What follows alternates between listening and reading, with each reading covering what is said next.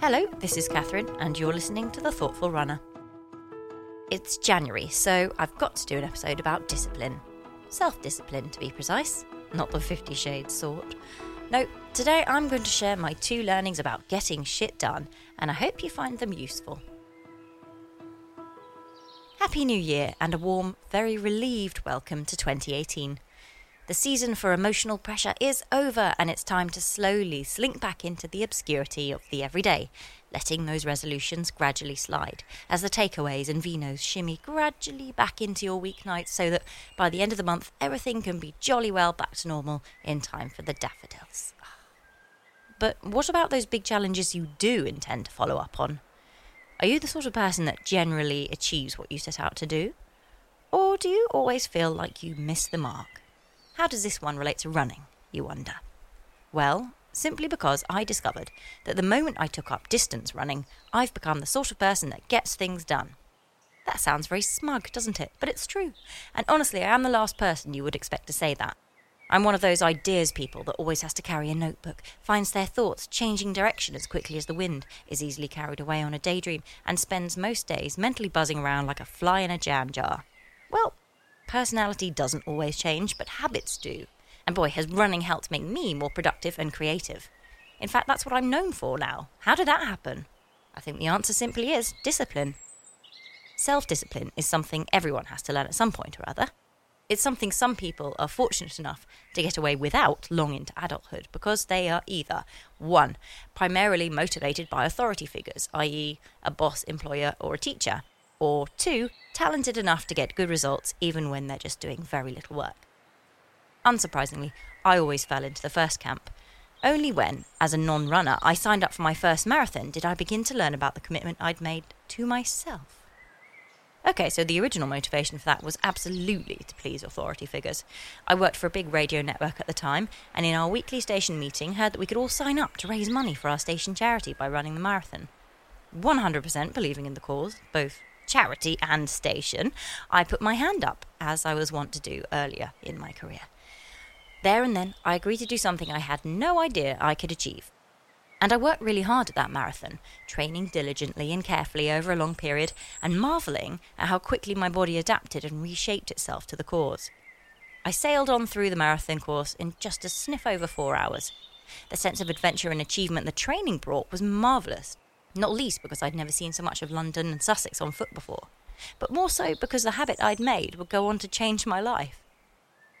The physical and emotional energy I gained from running, my enjoyment of the basics like food, rest and thinking time, all made me feel permanently more alive and engaged with the world. And to this day, this is why I run, because it makes everything, from the basic to the cerebral, feel more present. But a side effect was this new skill of self-discipline I'd gained, and the realisation that when the mind puts a stop on you achieving something, it's not always the most reliable authority. Through running, I was able to see that when my mind said no, my body could continue regardless.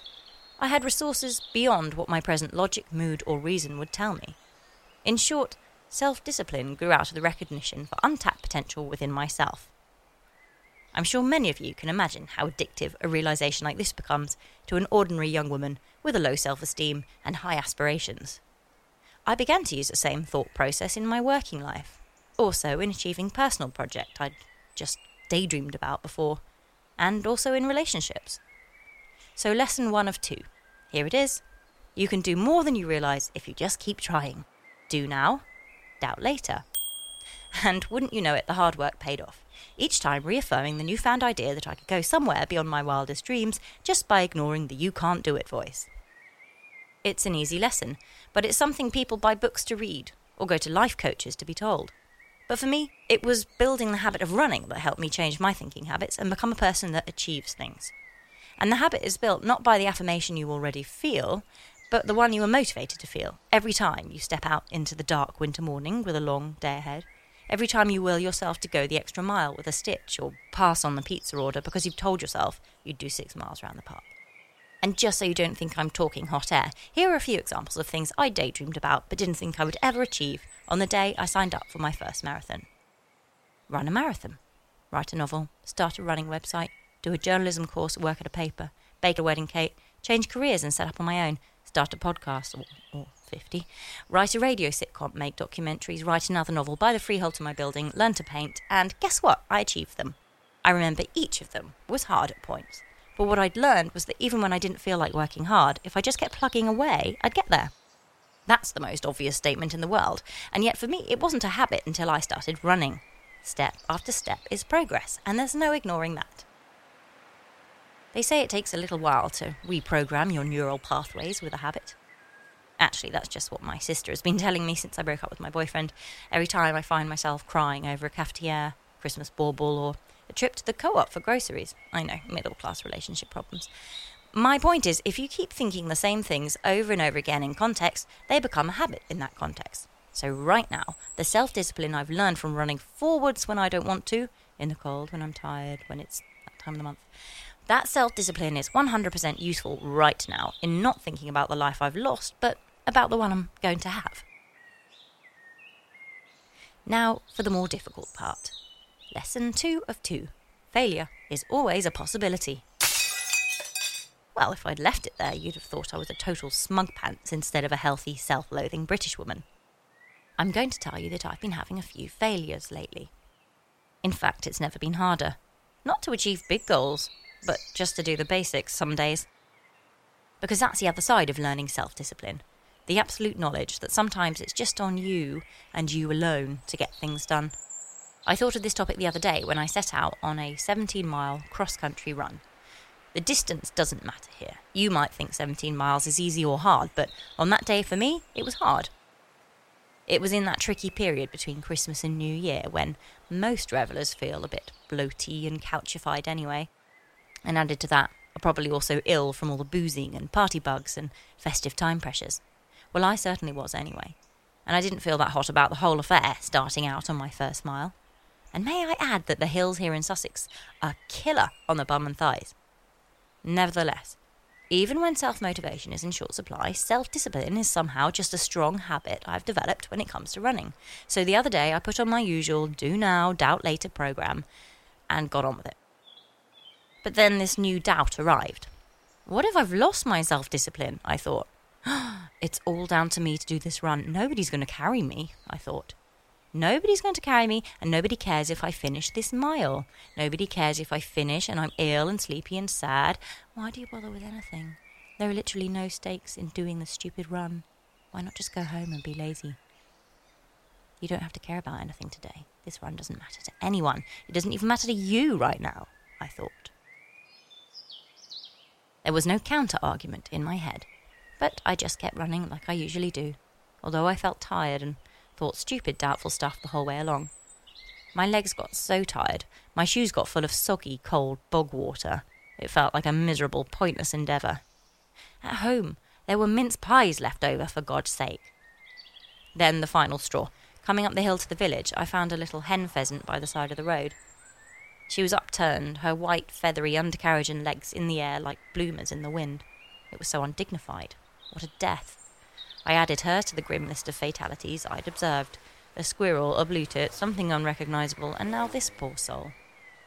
As I passed, I glanced down at the sorry thing, and then I saw her blink. That was the most miserable part of the day. I pep-talked her for a bit, and she righted herself, but didn't get up. I got the poor thing out of the road, holding my breath and praying that when I picked her up I didn't discover something awful. But fortunately she didn't look too bad. She flapped about a little when I tucked her into the safety of the bushes, but was concussed and couldn't get up.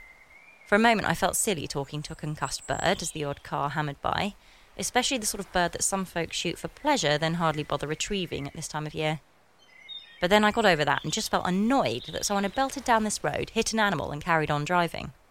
Some people are so careless and lazy, I fumed as I set off home in indignation. Some people are so careless and lazy they don't even stand up for the small things. And then no, I corrected myself, catching that note of bitter piety just in time. Nope, all people can be careless and lazy, especially when there are no stakes and no consequences to them. Do you see where I'm going with this now? Let's bring it back round. We all get to make choices, and sometimes we do the easy thing because, well, it's easy. But sometimes then, for the sake of balance, shouldn't we do the hard thing because it's hard? I didn't manage my 17 miles that day. Not much longer after the bird thing, I began to feel very faint, the sort of faint I've learned not to ignore, so I called it a day and compromised with just over 15 miles. I didn't feel much immediate sense of achievement in that because I hadn't set out to do what I aimed to. But if we're being realistic here, sometimes self-discipline is about not allowing yourself to feel like a failure, too. So that was what I did. And I know we're not talking about small distances here, but truly the distance is the moot point in this argument. Self-discipline is a habit, and it's strongest when it's hardest to deploy. This frequently happens with running, when both mind and body can gang up to question your care and commitment. Every good intention we have has a potential to fail or never reach its full potential. Is that a reason to give up on them? Possibly, possibly not. There's only one way to find out. In perfect time for the new year, when everyone else is doing the same, I've been forced to reflect on my achievements to date in trying to work out a few big goals for the future. This part is not a chore by any stretch. Indeed, it's been an absolute pleasure to get tough with myself and think about what I've let slide in the past year. And it's not a chore because alongside the list of things I haven't managed to do yet is an even longer list of things I told myself I would do, didn't feel certain I would, and achieved anyway. This never fails to surprise me, and looking at that list of achievements, they're things that I've planned out, thought about and aimed for on those long hours spent running in the cold, the heat, and under every sort of sky. This is something that you have the power to do as well, if indeed you're not in on the secret already, fellow runner. Self-discipline isn't the certainty that you're going to get somewhere, it's the pig-headedness to go in that direction and keep going there even when you fail. If you do that, you'll still achieve something. And we can thank the act of running 100% for this realisation. Good luck with whatever you're doing, and happy 2018.